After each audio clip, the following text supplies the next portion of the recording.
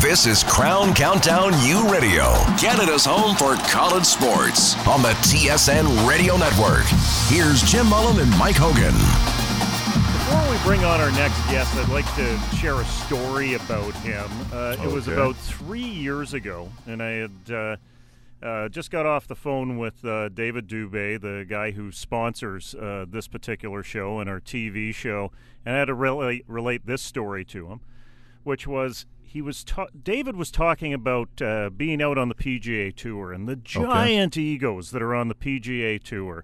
And, you know, how these guys can be, you know, snowflakes and all wrapped up in themselves and hyper demanding and not very generous individuals. Okay. So I had to relate this story back to him, which was about Brian Dobie. And I had come out to one of their press conferences, which is way in the south end of Winnipeg, close to where the new stadium is, close to where their old stadium is, I think out at Smitty's.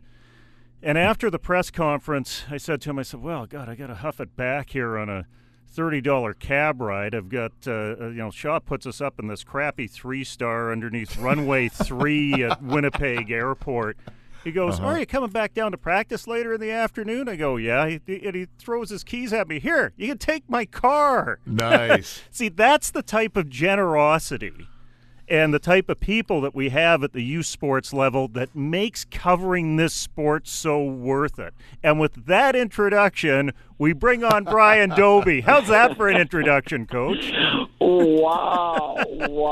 Do you remember when you loaned me your car in Winnipeg? Oh, I do. There's still a suspicious dent on the passenger side door. So. Well, you know, it was a bit of a mess. I should have taken it out for a cleanup, but there you go. Listen, our license plates literally say Friendly Manitoba on them. I'm not making this up. So there you go. It's prairie folk here, you know? Hey, go ahead, Mike. That said, the reason we were late taping today was Mullen blew out a tire on his car. The fact that you would trust Mullen with your car, Coach, my level of respect for you has decreased substantially over the last couple of minutes. Listen, I was just thanking, you know, my lucky stars for, you know, Manitoba Public Insurance. I sell like moving on. Hey, I got to ask you about your office being Grand Central Station these days in terms of the interest surrounding Jeff Gray, who recently signed with the Green Bay Packers. What sort of communication have you had leading up to Jeff signing and leading up to the NFL draft and leading up to the CFL draft? You must have been a busy guy when you add in the pro days and all that sort of stuff.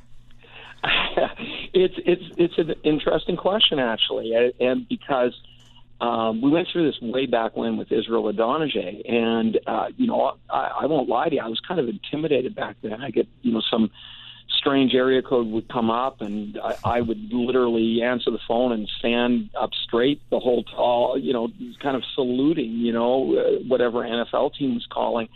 I've learned since, as we went through with Onyemata and now Jeff Gray, and this might sound arrogant, I don't mean it that way, but I've learned to kind of pick when I'm going to take the NFL calls because they're so, especially the first call that you get from a particular team, they're so long and detailed, and so when you see that area code come up from, you know, an area that you don't know, you're going, well, this is the NFL. Do I have time to take that call? Do I have an hour to spend or so?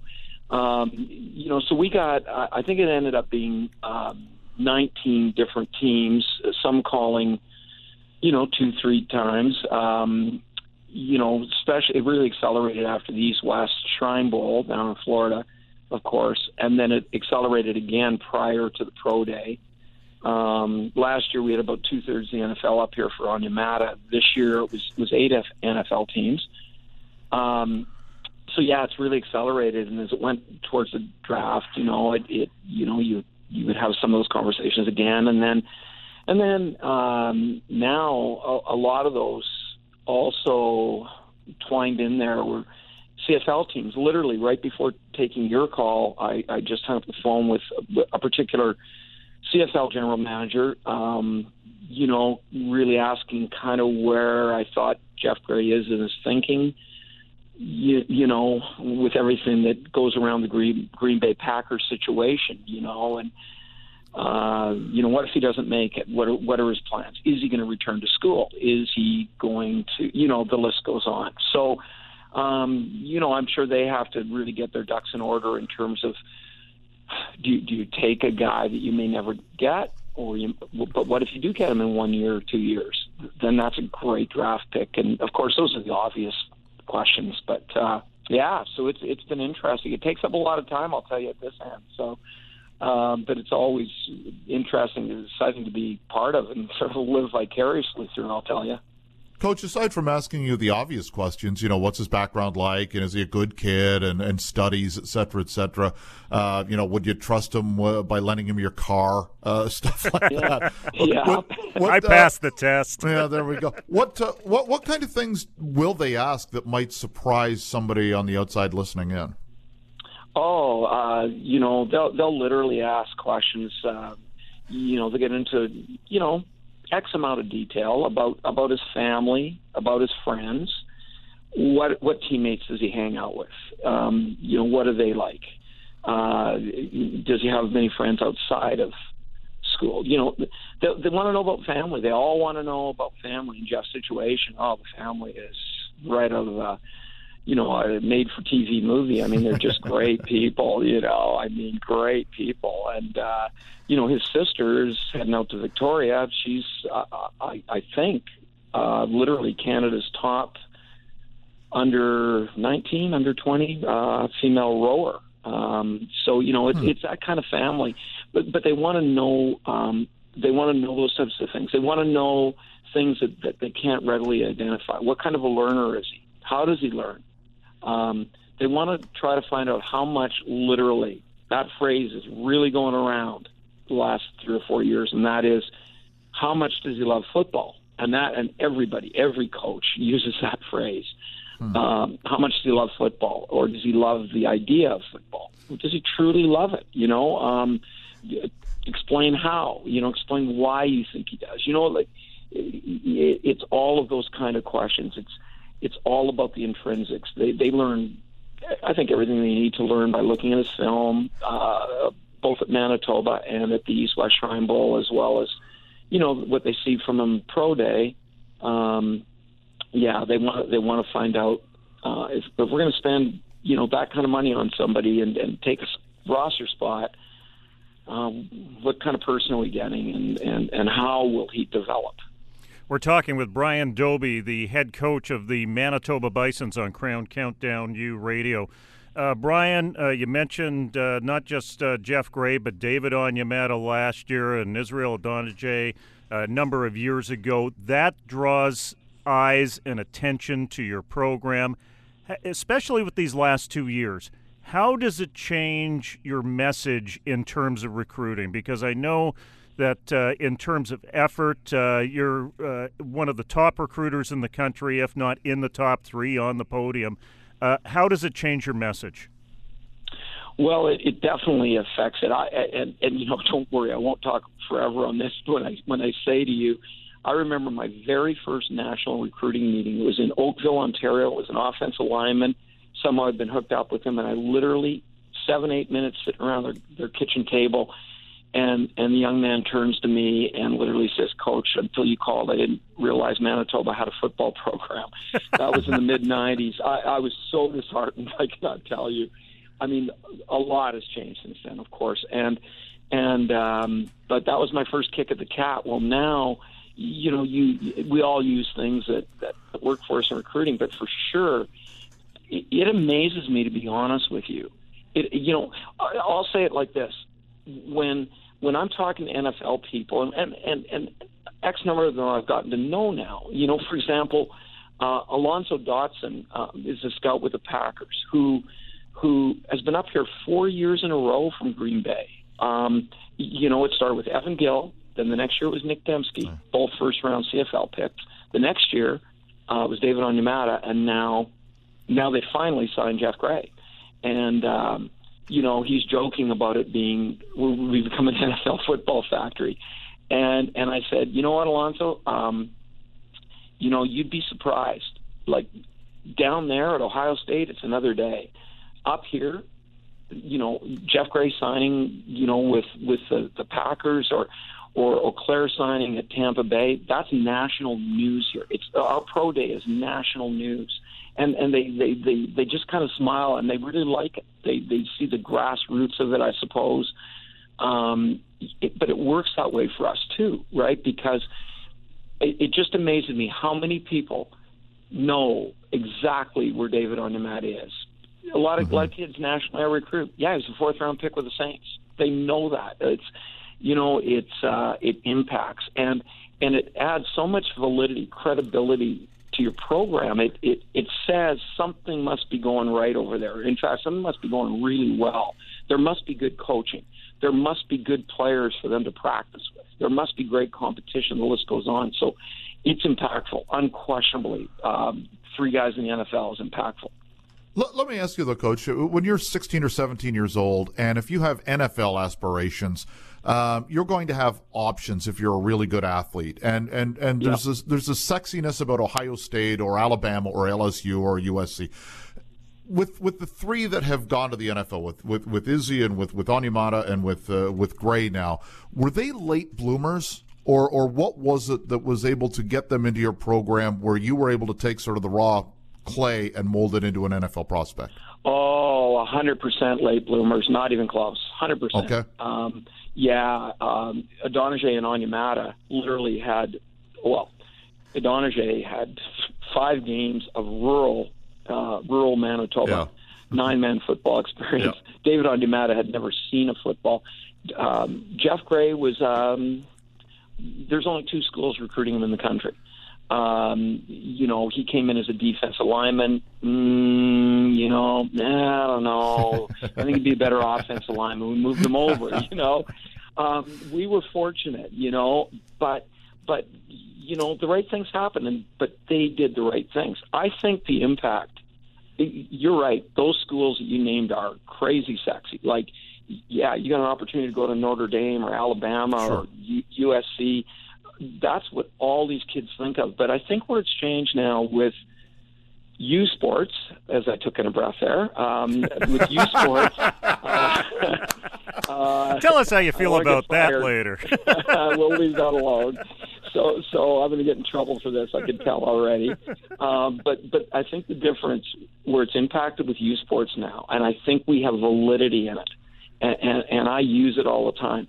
We used to see kids across the country easily go down to Division II, Division III programs because it has an American flag, and I get it. And I'm not saying those are bad programs or anything, but I think we have arguments now, and I think we have cases to be made. And what I see now is when I'm recruiting Johnny and Billy and Frank and Pete, and they're pretty good players, but they're not that good yet. They're not Division I guys, but they're good players. Mm-hmm. But they're thinking about, certain smaller schools in the States.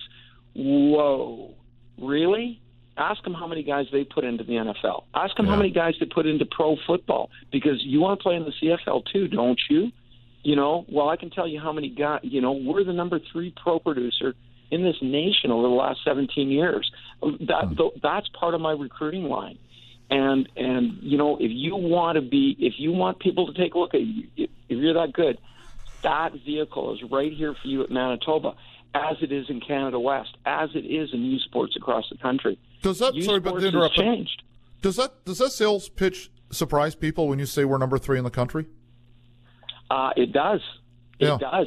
It's funny, even you guys, right? You're surprised by it. I can tell, but the fact you asked me the question, I think, and I'm super proud of it. I think we've recruited really good players. We've worked harder at recruiting, since I've been here, and I think we've developed good players, and I think it says a lot for our program. And I think, we're in the middle of nowhere at Manitoba. You think about it, like Toronto, the next major city east is a 25-hour drive away. In Toronto, and to the west, and I'm bypassing, very respectfully though, bypassing Regina as I say, the next major center is almost 1,000 kilometers away at Calgary. Like and I think people, we won a Vanier Cup a few years ago. We've been to a couple of them. We've had undefeated seasons. We've had, but I think Manitoba is often underestimated. And hey, look, I'm recruiting right now. This is a really good program. You guys should take a look at your eligibility and think about coming out here. No, my clock is long run out, Brian. Hey, I got to ask you about your team coming into this year. Last year, I think it rained toads on you, and you may have been hit by lightning once or twice. I mean, your team came down with the mumps and almost had to forfeit a game, for goodness sake. Literally. Jamel Lyle spent a year in the BCFC, set a new record, broke Andrew Harris's old record for rushing. He is back into your camp. You build students, but you also build student athletes as well. He's no doubt a fantastic athlete. Are you confident that you have him on the rails to get him back into your program at running back? Because you can really build around the talents of a kid like that. Well, Jamel Lyles, people, and I'll say it, I'm okay with it. I mean, he's as good as it gets in this nation at running back. I won't literally say he's the best running back in the nation that is not getting paid. Andrew Harris is an example. So he's not a CFL running back. I'm not comparing those guys right now. But there's 3 or 4 great running backs in the country. He's one of them, no question. I'm talking about in youth sports here.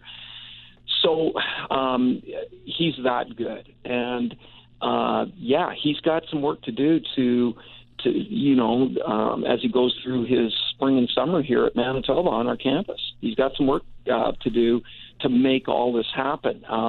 The ball's in his court, and everything's in place for him. And he needs to be a professional student athlete. He needs to do all the right things. Nobody works out any harder than he does. Nobody does their running program any harder. The list goes on. He's got to do all of it. And if he does that, he's one of the best players in the country. So he's an automatic game changer on anyone's offense. We have Teo Dizar back. All our quarterbacks are back. Teo, last couple of years, has been 4th, 5th in the nation in passing each year.